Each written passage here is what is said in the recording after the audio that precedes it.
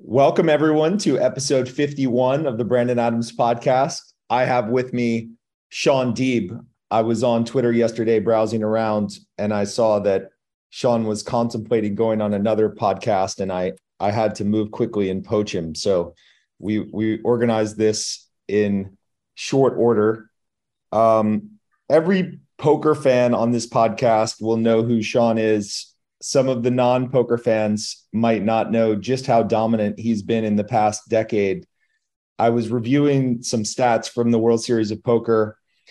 In the past 10 years, Shaun Deeb is not only the number one player at the World Series of Poker, but he's the number one player by a staggering margin. If we accumulate Player of the Year points from 2013 to 2022, Shaun has 18,768 points, and second place has 13,218 points. Second place is Daniel Negreanu. Shaun, how are we doing today? Good, man. Another day waking up with the kids, getting them out of the house, and then focusing on poker. So I'm glad you dropped the kids in straight away. How have you fit in this miraculous decade, this dominant decade with fatherhood? My wife, if it wasn't for her, there was no shot of any of those results. She does a great job of keeping the kids busy all summer long. When I go to, Vegas or World Series Europe, she knows that I'm away about half the year playing poker at different stops, and she holds down the fort. And when I come home, she does her best to integrate me into her schedule and the kids' system. And, we just kind of make it work every week. Now, your schedule has oriented around the World Series of Poker in Vegas. When did you decide to do that? I know some of the history, and I know that there have been years where you haven't focused on tournaments.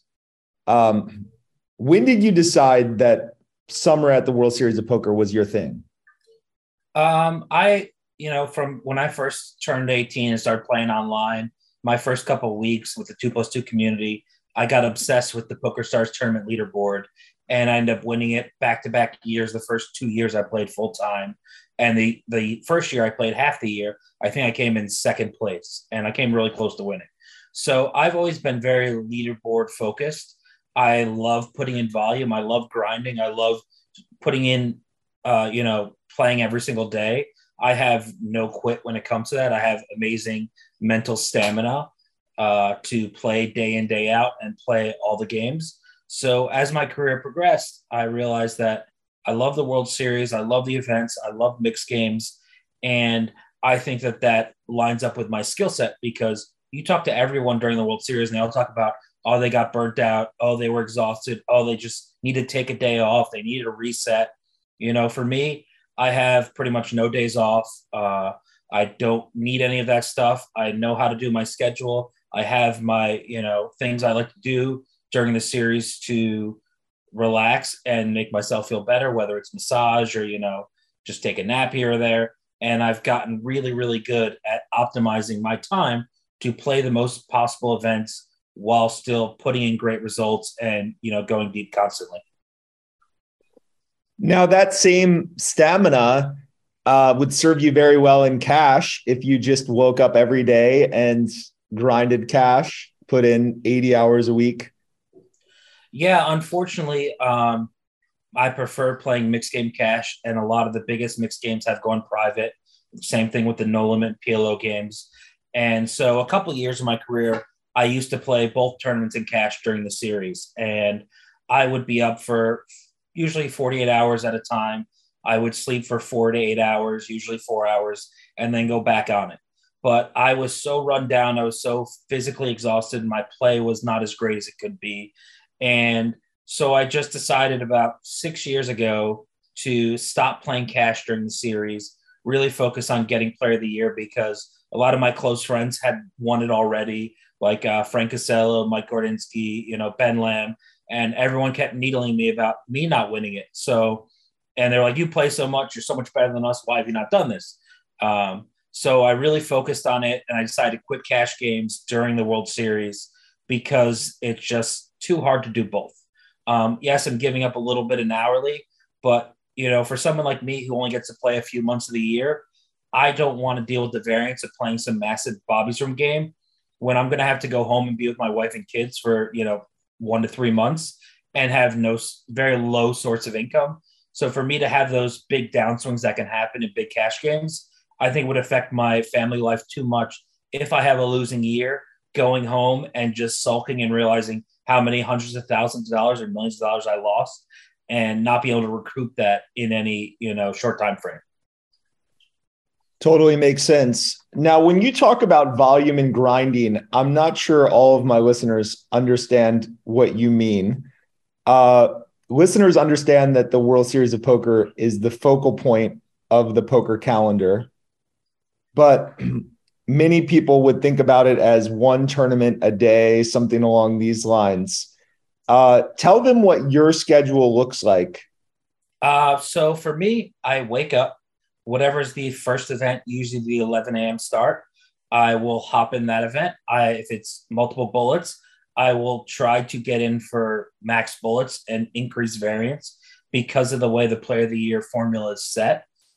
Min caches are kind of useful, but the second and third tier min cache is really what you need to strive for, which is usually about top 3% of the field size. So I'm really aiming for that amount. And also I know if I get knocked out of that tournament, I then go hop in to buy into whatever the 3 p.m. or the 1 p.m. This year, there was 3 different starting times. So I will constantly be hopping in event to event. I'm also one of the few willing to multi-table. So that means I'll be playing 2 or 3 World Series events at the same time and running between the tables and blinding out somewhere. Obviously, that's long-term minus EV, but I think I offset that a little bit by playing my stack size in each table and each tournament in a way that I am preventing myself from getting too short. I'm preventing myself from losing too much equity by blinding out. And I have a good understanding of which tournament of the 2 I should be playing at which point. Like, sometimes you're on the bubble of one tournament, it's hand for hand. You're only getting one hand every 5 to 10 minutes. So I'm actually, even though I'm profitable on the bubble, I'm going to go run to the other tournament and play for 30 minutes and have someone text me when the bubble bursts and then go back to that other tournament. And so during this time, I'll also usually be playing the online bracelet events as well while playing live.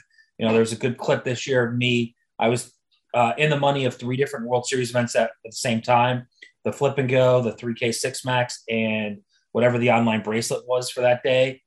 And, a couple of years ago, I had an amazing feat, which I think will never be topped. I made 2 consecutive day 3s of tournaments while multi-tabling the whole way. I got 3rd in the 1500 no limit single draw while getting 11th in 1500 no limit hold'em. So I had a chance to win 2 bracelets on the same day while playing the tournaments the whole time. That was crazy. I don't think that'll ever happen again.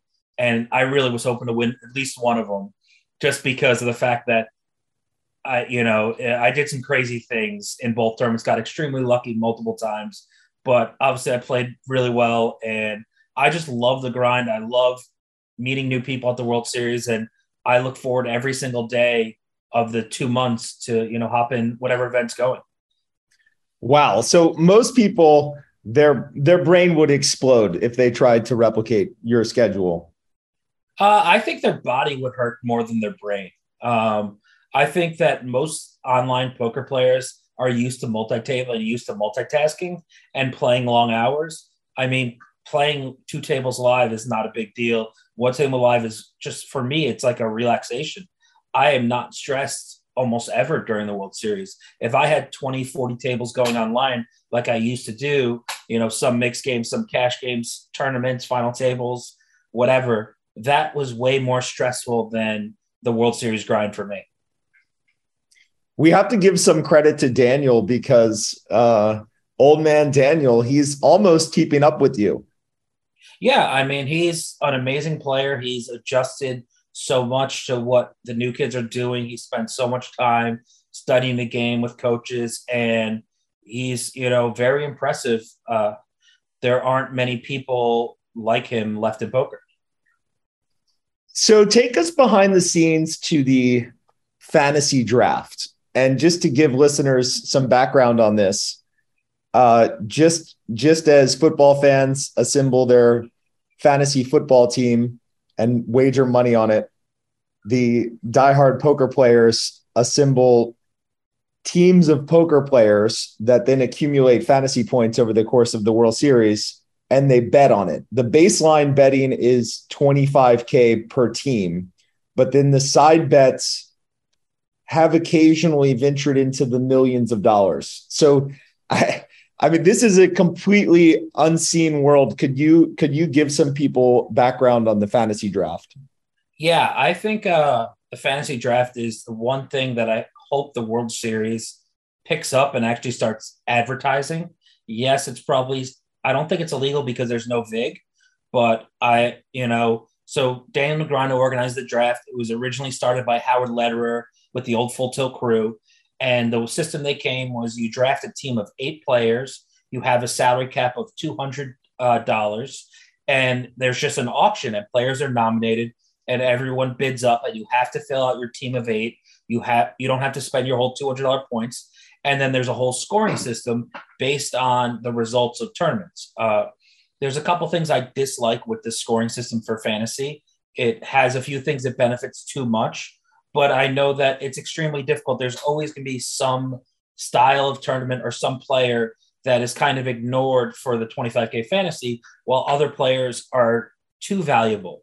And now with the new World Series schedule, there were so many high roller, no limit, hold'em, and PLO tournaments with multiple reentries that the value of the high stakes, no limit PLO players probably surpassed the value of the mixed game players. And for the first 5 years I was involved in the draft, about a decade ago, all that mattered were people who played the 10K mixed games. The no limit and PLO tournaments were too small, the fields were too big, and too unlikely to get significant scores to justify drafting a player. So that has been a great battle for everyone. We all love it. It's something to look forward to. And then there was no caveat to it. A couple of years ago, David Baker started the ODB Fantasy. So with the built-in salary caps, like the DFS guys know, from the original 25K draft, you then can pick your own team of 8 within the salary cap of $200 from every team and every player that's been drafted. So I think that, ended up this year getting 700 or 800 entrants. I throw like 10 teams into it. I think it's a blast. I was talking to Nate Silver during the World Series, and he said he drafted a few teams. He wants to get involved in the 25K fantasy draft, do some statistic, do some analysis on the previous results and what players are truly worth. And I'm hoping to get him involved because I love math and I love numbers, and getting someone as gifted as him to be involved in, our draft, I think would be great for us. And what you really need is a team of analysts, right? You need Nate to lead the statistical analysis, and you need someone else who's like your scout who tells you, okay, this guy is going to play every event. He's motivated. He has a bunch of side bets and he's cleared his schedule this summer. This person, no one knows, but he's a really talented player who just quit his job and he's going to be grinding every event. And this player, everyone thinks he's going to be a star this summer, but actually his wife is making him go on vacation for 5 weeks or something. Like you need that scout information, right? Yeah, that's very important. The draft. I'm one of the lazier drafters, and I usually tend to just draft my friends. But I think a lot of people, years ago, before I was known for going so much in volume, you would get a text from every single person drafting a team. Hey, what's your schedule look like? Are you selling action? Are you going to be around? Are you playing cash? And they would ask you like 10 questions, and it got really annoying. So I try not to do that to players because I hated that. And I love it when I think Chris Vitch and some other people will say, hey, I don't want to get a lot of text. They'll put out a tweet saying, I'm playing this schedule. I'm selling action, these events. This is what my draft value should be. And I think that's a great way to do it. And, Daniel Negreanu has had come up with some ideas because every year, especially with COVID and stuff, there's been a couple people drafted who are just playing 0 events. So for those guys who kind of get screwed by drafting a perennial guy who always is doing stuff, sorry, babe. they always get drafted, and then all of a sudden they're not playing, and that team is at a huge disadvantage because you have a team of 8. If you have one guy sitting out, you're really in trouble. Now, with the big side bets that happen, you can have the team captain maybe back a player on his team to get more points, like a player who maybe is running low on money. Does that kind of thing happen as well? Yeah, that was huge. A couple of years ago, there was like a Russian contingent who always drafted a team, and they would make the biggest side bets with every team, and they would basically give anyone they drafted free rolls for any event. Oh, you don't know how to play no single draw? Here, you got 25% free roll. Buy into the 10K. Like, they were super crazy, and I think it was very MyCV what they were doing, but they love to gamble. And then also when it comes to the side bets, like I know Negrano does this, and it's really smart. The people he drafts on his team, he offers them a cut of his side bets. So Daniel always drafts one of the strongest teams. He basically, to relate to DFS, he drafts a cash game team. He wants a high floor. He doesn't care much about ceiling because he's going to side bet the whole field.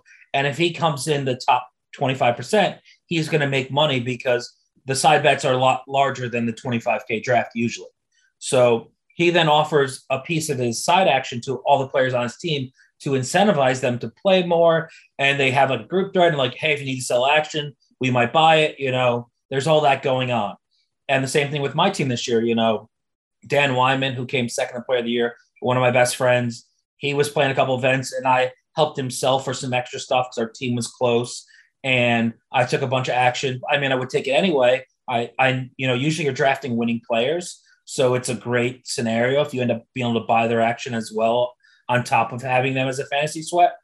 But you see so much go on and so much action and so much more motivation for volume out of your players. And then occasionally there's a kid who gets drafted who no one ever heard of, and they got this chip on the shoulder, like, I'm going to prove to you guys why I should have been drafted and why I should always be drafted. Because to up and coming, players, that's kind of a sign of you made it if you get drafted. So this past year, Daniel, he was the highest value player in the draft by $1, right? And you were the second highest. Yeah. So Daniel went for 110 of the 200. I went for 109. Me and him both think that that's too high for our respective selves. Yes, we are the most valuable people to draft. But I think that the way the draft is structured, that those points, you can get so much better value in the 30 to 40 point range of getting 3 or 4 guys who play a full schedule, play all the big stuff, play this, play that, that I think that personally, and obviously Nate would be the one to solve this, I think you shouldn't in that amount of field size. But there's been a lot of discussions if this was a 25-person draft or a 12-person draft, how much you should vary on the top guys. If it was a 25-person draft, I think you should spend a ton on myself and Daniel, because your second half of your team, when you start getting to the 200 and 300 person drafted, they're going to be so much weaker in EV of points earned that you need those top tier guys to kind of anchor your team and then hopefully hit a flyer or two in the later rounds.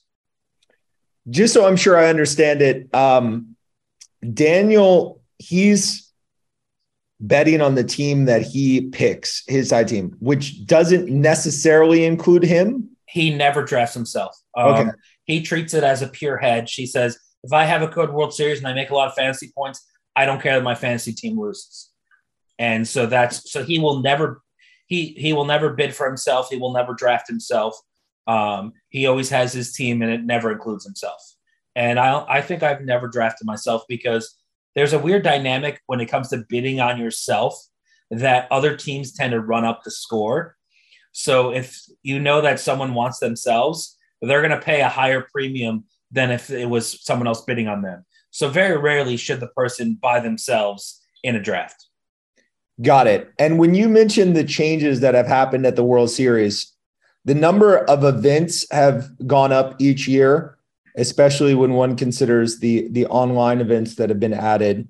And then the buy-ins have increased. So 10 years ago, 15 years ago, a full summer schedule might run 350,000 or something. And now a full summer schedule of the type that Daniel is playing is over $1.5 million.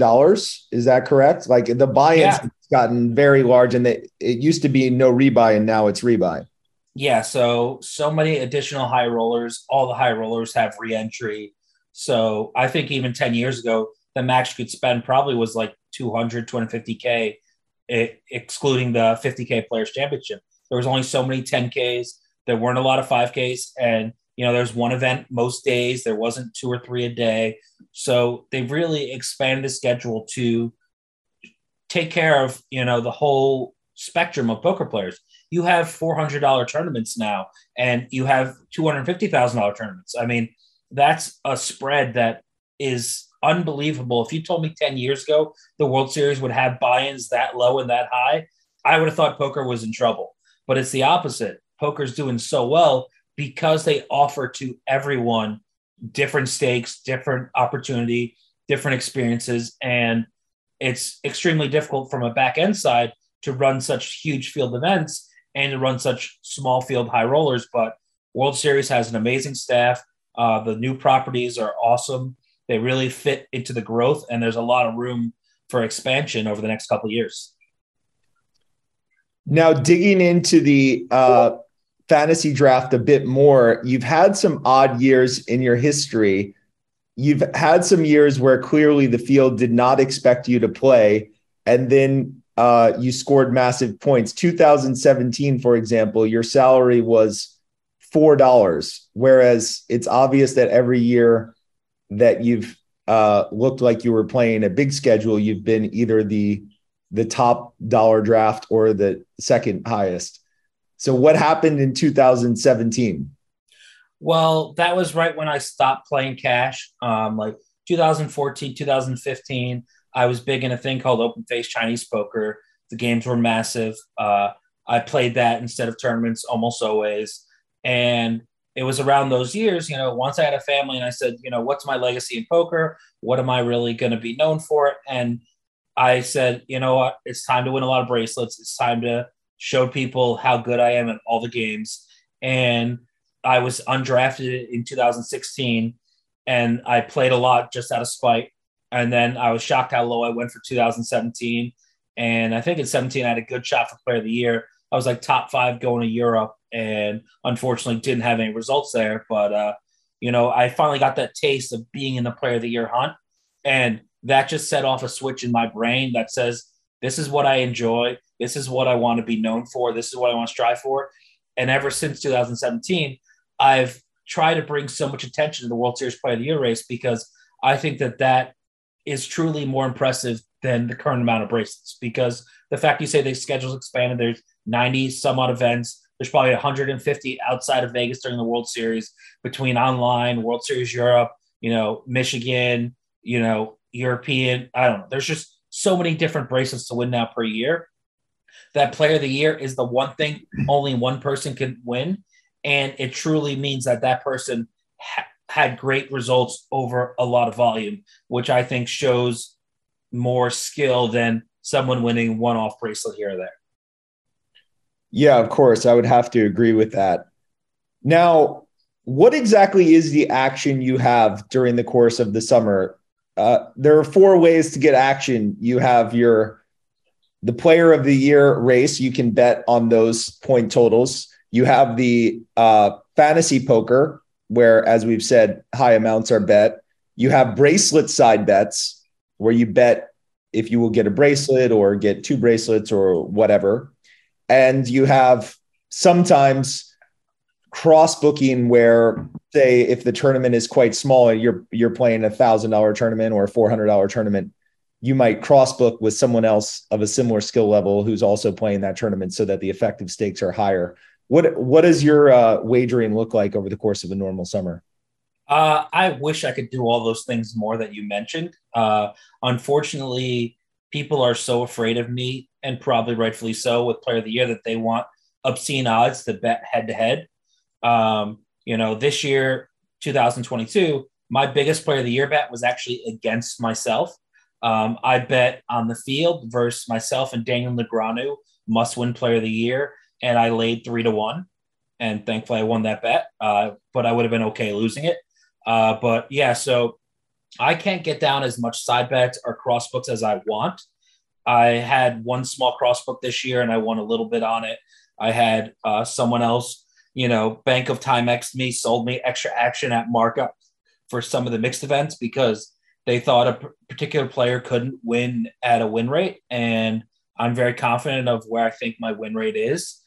And especially, so I basically booked myself in a couple events, but it was a small percentage. It was like 10% of each event. So I don't get to do as much side bets because there's a lot of fear. And if I want to bet, I'm always going to take the worst of it because people are real hard negotiators with me. They just try to stroke the ego, try to, get me to bet too hard on myself. But I think I'm very strong at being self-aware of what true odds are. And I'm not willing to take the worst of it. And these people want usually 2 to 3x where I would be willing to bet at is the odds they're trying to get. Well, if you have Nate as your analyst, I feel sure that he will try to drill in on some of your estimates, and he will probably also weight kind of Bank of Timex estimates. Although I know Bank of Timex is now defunct, but the kind of question he might ask is if you could buy your action for the next 5 years for all of the 10K mixed events. And let's just say you were looking at the unbiased estimate, so the zero EV estimate, and you would sort of buy if you got a good deal relative to this zero EV estimate. What would your estimate be? And just so listeners understand, in the 10K event, the best players like Shaun would think that their entry is worth more than 10K. But for the average person in the field, their 10K is immediately worth only 9,400 or 9,300 upon sign up because of the rake. So the average markup in the field should be sort of 0.93. I don't remember. Is the rake 6 or 7% on these 10Ks? I don't know exactly. It's one of the. I think it's higher than that now when you include like the staff fee as well. Okay, let's call it 7%. So on average, the markup should be 0.93. What do you think your markup is in terms so I think your question is a little too general. I think 5 years is too long of a time frame. And also all the 10Ks, there's too many of them. Like, are you including the 10K main event, no limit hold'em? Are you including the 10K just PLO? Just the mixed ones. Just the limit mixed ones? Yeah. Okay. I would think I'm probably around 1.4. There's some that I'm as high as 1.7, 1.8. Other ones I'm as low as 1.1. I mean, there's, I think, close to 15 10K mixed events now, including all your bullets. So it's a lot of events. It's a lot of games I'm very good at, but also you play against, it's 100 to 150 person fields, and you're playing against 85% professional poker players. But I think that there are a few people with my background, because I come up playing tournaments for so many years online, and I've played so many years in mixed cash. My tournament ICM in mixed games, what I think and what I know and what I guesstimate, I think no one else is even close to. And so I think that I probably have one of the highest ROI, if not the highest, in overall in all the events. Obviously, there's specialists who are great at 08 or great at, single draw or great at stud 8 who are going to beat me in that event. But I would bet on myself versus anyone in the whole 10K, fields if we did a total cumulative bet. That's very interesting that you think a lot of the earn comes from ICM considerations. Which games would you say give you the 1.7 or 1.8 markup? Would that be like the dealer's choice and the 8 games? No, actually the 10K horse and 10K 08, because they get the biggest field, the highest percentage of wrecks, and also the 10K limit hold'em, which is a shocker to a lot of people. So few people have played 9-handed limit hold'em that in so many years that everyone plays really, really badly. And the ICM considerations of limit hold'em, because you get so shallow so quickly, that knowing spots to raise first in and steal and knowing what to defend out of the big blind. I watch so many great limit hold'em players over defend at those stages of the tournament. And so if you think about tournament results, all the money's in top three. And when you realize that how you play day one usually doesn't affect your equity too much. It's day two, day three, day four that really is where the money in EV is found. And that's why I think ICM is so important, because understanding your stack depth and saying, I have 7 big bets, I can play 2 hands out to showdown. I can't raise this streak because if he 3 bets, I then commit too much of my stack. There's so much stack preservation in limit games that the 90% of the field are cash game professionals. There are very few tournament pros who play mixed games and play them well. Most of them just kind of feel it out. And a few of them have the background of starting in tournaments like me, but almost no one has put in the volume that I have in both tournaments and mixed game cash.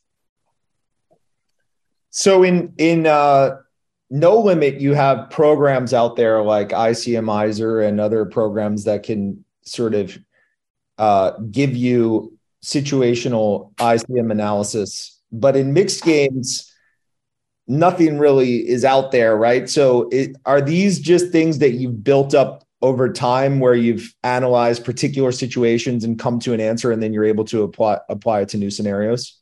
Yeah, I mean, I'm one of the furthest things from the solver guys. Everyone assumes that I'm from that generation, but I was before that. And I am not great. I don't use solvers. I don't practice them, but I'm smart enough to talk to people who use them and understand the concepts they're talking about and figuring out ways to incorporate some of their calculations into games that I know. So when they say, like, in No Limit Hold'em, to defend the big blind, you need to have this equity to continue, you can transfer that to mixed games and say, oh, this makes sense. Oh, I know how close, say, deuce to 7 triple draw. The equities run really close almost always in those hands. So if the equities always run close and you know you need an X number of edge to defend on ICM, you should actually be folding a ton and only be stealing and raising with initiative, playing against the blinds, than playing out of your small blind too many hands, because the equity there is never going to be strong enough to justify being out of position in a coin flip scenario with ICM considerations. Which game gives you the lowest edge? You mentioned 1.1 as being on the low end. Probably the 10K dealer's choice. I think that really is the toughest event of the year. The dead money goes out really fast. People are really tough at calling games, and you know, I final tabled that a couple times. I got heads up with Adam one year during his 3-year run, and that can be so brutal, the situations and the tables of death of that event, that I just think that the edges are much smaller in that event than people think. Yes, there's an advantage to be able to call all games, but majority of the people are pretty confident at all games. And when you get down, like we talk about the edge being day 2 and day 3, you're playing against all these Bobby Room killers, all these, you know, guys who are just great at all games. So the edges, when you get deep in that tournament, are very, very little. Makes sense. Now, you said that you've developed routines to relax and make yourself feel better during this summer. You mentioned massage. What are some of the other elements? Where do you stay? What do you like to eat? What do you do in off time? So the last 3 years now, I've stayed on property. And I think that that is by far the most efficient use of my time. And I've noticed a big uptick in results based on that. So now I have my room. If I bust the early event, I go to my room, I take a nap, I get a dinner break, I can go upstairs, and I have, bought a fridge, I bought a freezer, bought a microwave. So I had a bunch of grab and go snacks.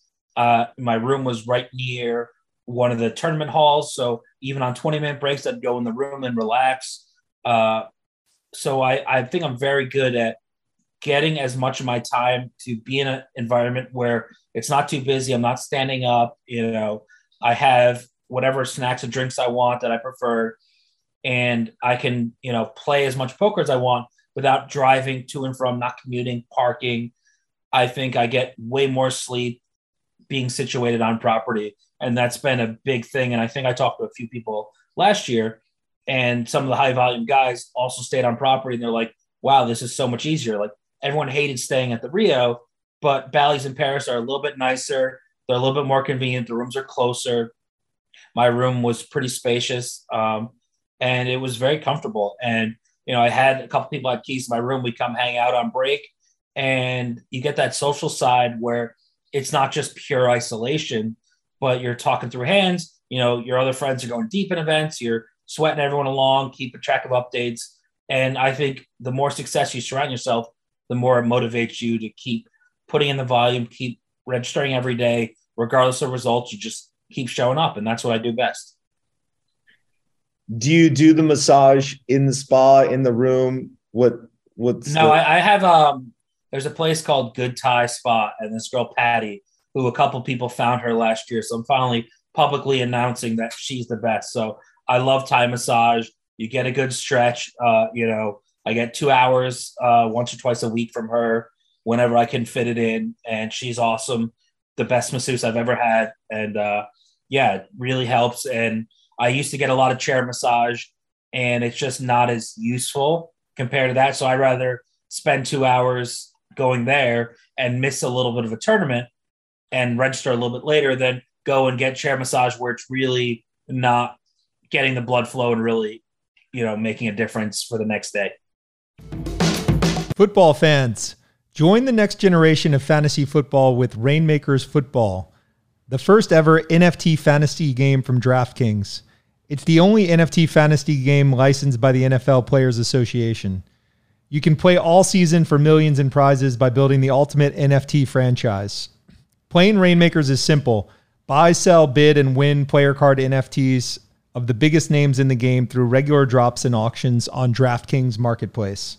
Build your NFT franchise and enter free Rainmakers football contests all season long. You'll be competing for almost $30 million in prizes. Download the DraftKings Fantasy app and sign up with the promo code ADAMS. Click the Rainmakers tile and opt in to get your first card free. You will then be playing for millions in prizes all football season while building the ultimate NFT franchise. That's promo code ADAMS. Build, play, and win only at DraftKings. So I want to travel back in time a little bit. You started playing poker at Turning Stone in New York. Explain to me the concept of an 18-plus casino. I've never heard of this in my life. So Turning Stone is on an Indian reservation, and so it's 18-plus to play poker. I'm surprised you're not familiar with that because some of the South Florida casinos, the poker rooms are 18-plus. I didn't realize that. Yeah. Hard Rock for many years was 18-plus that you could play poker, but 21-plus to gamble in the casino. Yeah, I had no idea. I assumed everything was 21 plus. So what years were these sort of formative poker years? I imagine this corresponded with the 2+2 years, and you probably were with a lot of 2+2 legends back at this time. Yeah, I mean, it's Turning Stone's right outside of Syracuse. So we had a bunch of Canadians come down there. Timex would come down when he was younger. Chrissy B was a local from day one. Lucky Chewy, Andrew Lichenberger. And there was just so many great 2+2 people. Jimmy Fricke, Clayton Newman, a lot of successful people went there early on. And Turning Stone did a good job of advertising on 2+2. So we got a huge contingency of the young poker crowd. And those are, a lot of the first people I met. When I first went to Turning Stone, I met a couple people, and I had never even played a tournament yet at that point in my career. I had just turned 18. I was playing limit hold'em on party poker, and I met a bunch of people from the MTT community on 2+2, and I started talking to them, hanging out with them, playing a couple tournaments. I liked it. I liked the volume and the more tables, and I just kept firing up table after table. And it was a huge part of my career was those guys really curtailed my crazy style and taught me a couple things. And what they taught me, I was able to use as an exploit for like the first 5 years of my online career. So I imagine that your online career was pretty smooth. up until Black Friday. Maybe you can take us through these years. I'm going on my personal memories of you being a bit of a terror back then. What was the trajectory like from these turning stone years to 2011? And then we'll venture into the post Black Friday Mexico years. So online poker I had amazing success from day one. I turned a $30 deposit from winning a game of Monopoly into like 30,000 the first week, ran up to 100K a couple weeks later. And I had a couple times I came close to going broke online, but I just always won a tournament that day I needed to. And I just ran so good at all my high equity spots. I think there was so many big final tables that I made, and I just won almost all of them. Obviously, my style fit that. The way I played final table bubbles, the way I played shorthanded, I was the volume guy when online poker first started for tournaments. No one played more tables than me. No one played more hours than me. So no one had the experience that I had. And I would just play, 40, 50 games at a time. And when it got down to final table, I'd be three tabling. And I was so hyper focused and knew everyone's tendencies. I had a great memory. I had amazing timing tells on so many people. And I just understood ways to win pots without having equity. That was something I didn't understand at the time, but I was really good at denying equity of my opponents, whether it was just making reshoves or overshoves or just betting and c-betting a ton. I just won so many pots without showdown that I was able to accumulate a massive chip lead. And then, as most people know now, once you have that massive chip lead, so many more profitable spots come, and all of a sudden you just win the tournament without really ever being at risk to, lose your chip lead. So what years, what years were your best years online? I kind of remember it as being sort of late in the day, kind of 2009, 10, 11, not during the poker boom, as it were. Is that a correct recollection? Not really. Obviously I got more known as time went on, but I had a lot of success early on, but also that success was not in tournaments like someone like you would notice. There was only a Sunday Million and a nightly. There weren't 1Ks back then. So I played super low stakes, but I was crushing and would win most days and win a lot of money week to week. And then as time went on, when the buy-in started increasing and, there was more high rollers and more events and everything guaranteed was bigger, obviously that brings more notoriety and more headlines, but consistently dollar to dollar, I was very balanced throughout my years, actually. And you've said before that your learning style is experiential rather than pen and paper or solvers now. This experience began playing at the table with your grandmother when you were a small child. Could you take us through some of that history? Yeah. So I come from a family that loves gambling. My grandmother and grandfather played cards their whole life. My gram, played until she was 95 years old. She's the oldest woman to ever play the World Series main event at 93 years old. And so I always learned from trial and error and mimicking people I thought were better than me.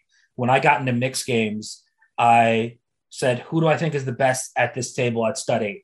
Okay, that was CG. Who do I think is the best at res? Okay, that was this guy. Who do I think was the best at triple draw? Okay, it was Yen Chen. So I would just watch every hand they played of that particular game and go to the replayer and look at their hole cards and try to reverse engineer what they were doing and why and what positions they were playing in versus what people and what frequency they were raising, and then try to incorporate that into my game. So my goal at that point in my career was to be the second best in every game of a mixed game. And so once you get to that, if you're playing an 8-game rotation and you're second out of 6 in 8 games, you're going to make a lot of money. And so as time went on, I slowly, pushed myself from second to first in some of the games of the mix. And I did the same thing in Oldham tournaments. I did everything by trial and error. I would experiment. I would try shit. I would see someone win a tournament and do something and say, why'd he do that? Okay, let me try to incorporate that. Oh, like something, for example, was Pearl Jammer was one of the early min raisers online. And we all thought he was terrible. He was min raised folding off super shallow stacks. But when I thought about it, and I was like, everyone thinks you're strong doing that. Oh, this is going to work X percentage of the time. It doesn't matter that people think it's bad. If it's profitable, I'm going to incorporate that into my game. And I did a lot of that throughout my career, to these little nitpicking, little strategies and little moves, and, getting my frequencies tuned a little bit better. And that really helped, get this exponential growth of my skill set, where all of a sudden I was one of the best players without working the same way that everyone else was working.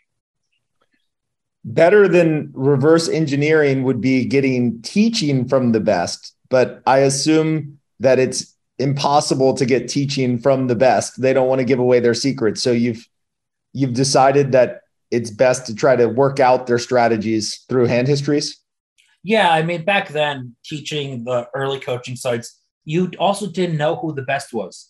We all knew about results-oriented thinking, and you were never sure who was actually doing the best. The best player could have ran so far below EV and could have gotten out of poker. So there wasn't enough knowledge back then to definitively say who's the best. There were a whole bunch of profitable strategies, but everyone who was making money doing that, it was never worth it to be a coach. You were better off just clicking register on events than coaching someone. It was never worth their hourly to spend time coaching you, and it wasn't worth yours either. It's because back then everyone was profitable that was at a particular skill level. So there was no issue of the games being too tough. So there was no incentive to hire a coach to increase your edge, because I think the amount you increase it is going to be so minute. All those hours spent studying, if you just played those events those days, you would have offset that equity very quickly. So 2011, things are in a smooth spot, and then Black Friday happens. What is your life like at the end of 2011? So when Black Friday happened, I was living in Vegas in Panorama Towers. I was sitting there playing online mixed games all night. And all of a sudden, people stopped being able to join the table. And so I stayed on the table and played a couple extra days. So I was one of the last Americans to be playing on PokerStars. But and then, I wasn't sure what was going to happen. I switched to playing live mixed games for a couple months. There was a great game at Aria run by JRB, and I got a lot of experience and really started focusing on live mixed games. And then about a year later, John Aguiar, JC Alvarado, Aaron B, and a few other friends had all moved down to Playa del Carmen, Mexico. And they've been trying to convince me to move there even before Black Friday, when they were thinking about going there. So I ended up going down there and meeting a great community of poker players, inviting some of my buddies down there as well. And, we lived it up for a couple of years and had a great time there. Now, this was, you said 2012 when you moved down there? Yeah. Or late 2011? So when did you move away from Mexico? Right when I started dating my now wife, I had a lease down there and I started hanging out with her. We were living in Jacksonville, Florida. Then we moved to Fort Lauderdale, and then we decided to, get married. She got pregnant and we moved up to New York. And then pretty much my Mexico career was over. So it was like 2013. 2013. Or 2004. 13 or 14. I think I did one trip when me and Ashley were dating. I went down there for a month or two to play like Scoop or W Coop. Now, in a Poker Listings interview, you said that those were kind of crazy years and that you had more volatility than you'd had at that point, up until that point. And there were some moments in time that were kind of dicey. Can you take us through those moments? Yeah, I mean, I was partying way too much. The games had gotten a lot tougher. Once the shared liquidity started evaporating, difficulty in mixed games didn't run as much online. There was the no limit tournaments were smaller fields, tougher fields. And the game was passing me by and I wasn't recognizing that. And I wasn't focusing on what they were doing. I was just in my own, doing my old strategies. I think I was still smoking weed back then. And I think one of the issues when you play and smoke weed is you get very robotic. And I was not thinking critically. I was not thinking analytically. I was just oh, this worked forever. It's never going to end. And it took time for me to realize that when I went away from the tables, oh, wow, I'm losing right now. Oh, these guys are better than me. And, the last 5-10 years of my career, I've recognized that online no limit hold'em tournaments, I can't beat. I'm just not good enough to beat the stakes I want to play and the tournaments I want to play.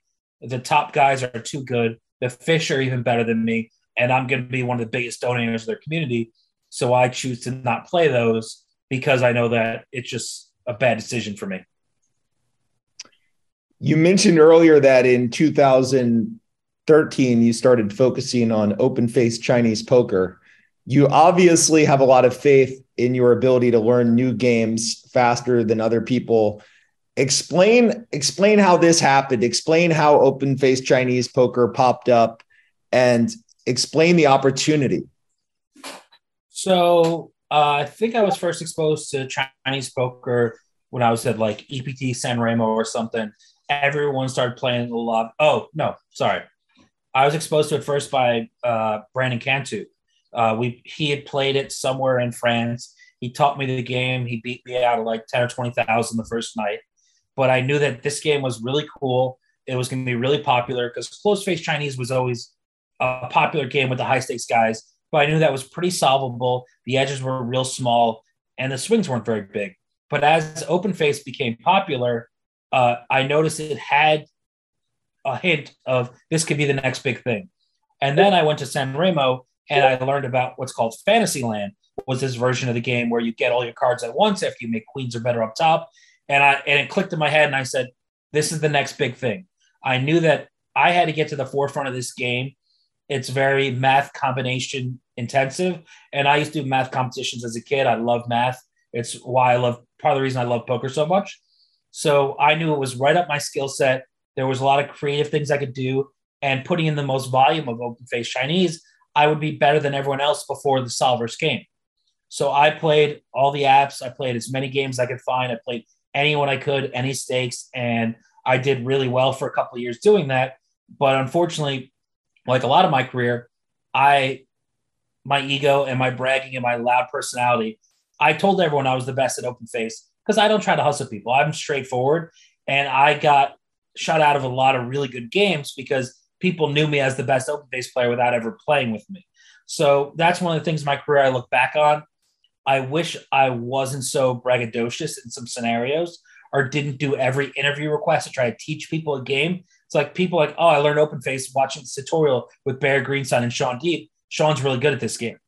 So I got myself shut out, or people wouldn't want to play me because I cared more about bringing it to the masses than making the most money myself. And I think that was a mistake throughout my career. I vaguely recall also that there was a cheating scandal within the open face community. There's been more than one. I mean, all gambling, there's going to be cheating. And there was a bunch of Russians found an exploit in one of the apps that was popular, and they played everyone, won a lot of money. They beat me out of a lot of money. They're two of the people who played me and beat me are the only two people who can claim that I owe them money. I paid one of them most of the money I lost. The other one I paid a very small percentage, but I was very confident I got cheated. And for me to be willing to stiff people, especially some, less desirable people, that obviously I'm very confident that it was not a fair game and I was drawn dead. So I chose not to pay some amount of it. I didn't know that part of the story in depth, but your reputation is very strong. So I'm sure that the community has largely agreed with the decision. I mean, there's, the old school gamblers disagree with some of my mentalities when it comes to outing people for debts or trying to collect debts or whatever else. I think the younger generation has done a better job of protecting the community from at large. That's part of the reason why I enjoy being the markup police, because I'm tired of watching people get hustled. I think that there's ways you can tell people, like a casino, you're going to lose and let them gamble, and that's their choice. But when you tell people, oh, I have this great system to win, that's just fraud. And I'm anti-fraud and anti, that side of gambling.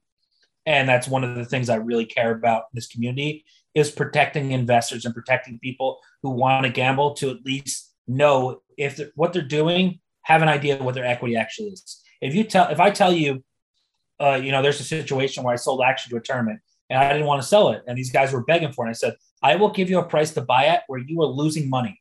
But if you want to buy my action, this is the premium you're going to pay because I don't want to sell to you and you're hounding me. So I'm going to charge you 1.25 markup for an event I think I'm winning 10% on. And that's like, I am blunt and straightforward when it comes to that. And I wish more people in the community accepted that way and also felt that way, because plenty of people are willing to pay a premium to gamble. There's a reason why people play lottery, people why play, different table games in the casino. As long as you're upfront and say, this is a losing buy, but if you still want to do it, that's fine. That's great. I think that that's where our community should go towards, is complete brutal honesty and let people choose their threshold of gambling. And yes, everything on these edges and ROIs are guesstimations. No one fucking knows the true answer, but really just be honest. And that's one of my pet peeves and one of the things that I care about a lot in the gambling community. And hopefully, I think more and more people over the years have come to that agreement of my thoughts. And I love every time at the series or anywhere someone says, hey, I appreciate what you do for the community, whether it's calling out cheaters, calling out people for bad debt, or calling out people for bad markup. I've realized that I could do more good for the community in that way than the other way. And that's, what I embrace at this point in my career. So it's brutal honesty as the framework, right? You have 40,000 Twitter followers. Your Twitter feed is absolutely brutal. And sometimes, honestly, I don't even know when you're joking or not. And I've known for 15 years. Yeah. I don't know sometimes when I send a tweet if I mean it or if I don't. I change my mind. I know that a lot of things I say, because of my poor writing skills, the true intention of what I mean by it is often missed. And sometimes it ends up being a better joke or delivery because of the failures of the English language that I, represent. But yeah, so I don't even know every time. Obviously, I have a couple people I quarrel with and a couple people I get in the little Twitter battles with. And I'm shocked that they're offended. I always assume I'm trolling if I'm really making fun of you and if I'm really being personal, but assume that I'm telling the truth and being honest when I'm talking about, money things and, equity and, protecting the community. So a needle is something that you very much enjoy. So a needle, for listeners, is in poker sort of epitomized by the slow roll. And you do like the good slow roll every once in a while. Could you explain this? So one of the first things as TV poker, I started getting on it. I was known for slow rolling. I had always done this online. It was part of the online community. We thought it was hilarious.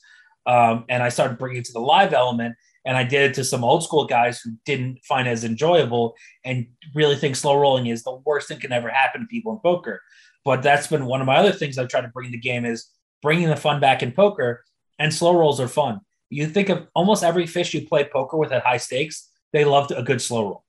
And they love to slow roll people. They love the pain on someone's face. I don't do it for the pain. I do it for the pure psychological torture. I mean, we're at a poker table to get in people's heads. And when you slow roll someone and then they're always afraid of that slow roll, they're going to make mistakes on some hands because they don't want to call on the spot because they're so fucking afraid of getting slow roll. So there's a lot of fun with it. I think I've come up with some creative slow rolls throughout the years. I incorporate slow rolls in every aspect of my life. My wife slow rolls me all the time. I slow roll her.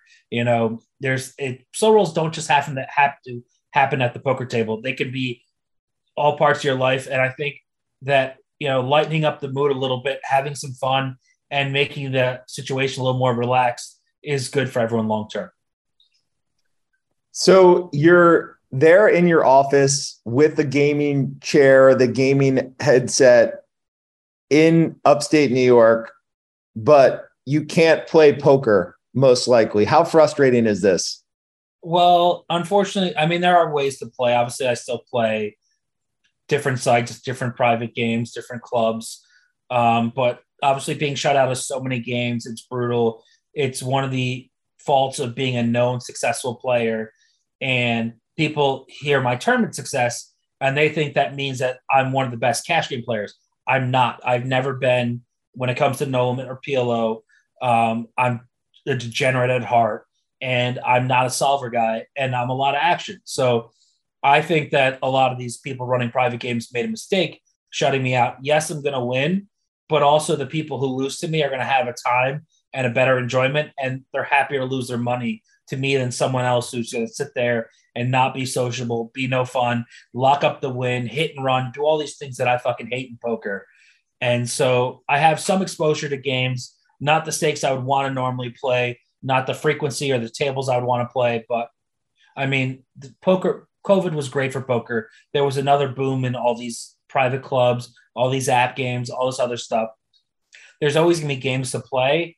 It just, you have to fade security of these clubs, payment, easily get cheated. There's all this stuff that you have to worry about. So there's extra stress week to week that I don't enjoy, but it's necessary to earn for my family and keep myself busy, because if I didn't play poker in a week, I would go fucking nuts. I love playing the game, and a different switch is turned on my body whenever I'm playing cards that I need to get that fixed regularly, or else it's going to be bad for everything else in my life. Well, poker was so healthy this summer at the World Series that I couldn't help but wonder if the lack of online poker in the US has sort of kept bankrolls robust, and it sort of stores up the appetite for the summer when everyone goes crazy. If there were online poker in the US, there wouldn't be that kind of bankroll availability. It would have all been raked out. I think a lot of the fish would have definitely struggled against top online guys. I mean, online has to worry about so many different cheating aspects with RTA and bots and different things that are just going to siphon out money out of the community. But I think that, there was a big gap in live tours, so everyone was super pumped when live poker came back. But COVID, a lot of people came back to poker who had left, who went to real jobs or lost their job or need something to do while sitting at home. So they joined a home game with a couple of their buddies on one of the app games, or, they got together and that was their weekly home game. I think that poker is such an American tradition, such an international tradition at this point, that it's always going to have cycles where there seems like things are so great. It's like, the bull market of poker, and that's kind of COVID caused that. But I think that you're seeing so many venues and sites operate so well that people are getting such a good experience that they're going to want to come back and keep spending their, extra income on poker, because it's addicting as hell, getting those good results, seeing those big first place prize pools, playing against big name players. There's such a camaraderie and experience of playing poker that I don't think there's any other activity where you can incorporate that many people to have that good of a time. For sure. It's been nicknamed summer camp for degenerates, and it is a lot of fun, I have to say. Well, this has been great. I've really enjoyed this. Thank you so much for coming on. Thanks for having me, Brennan.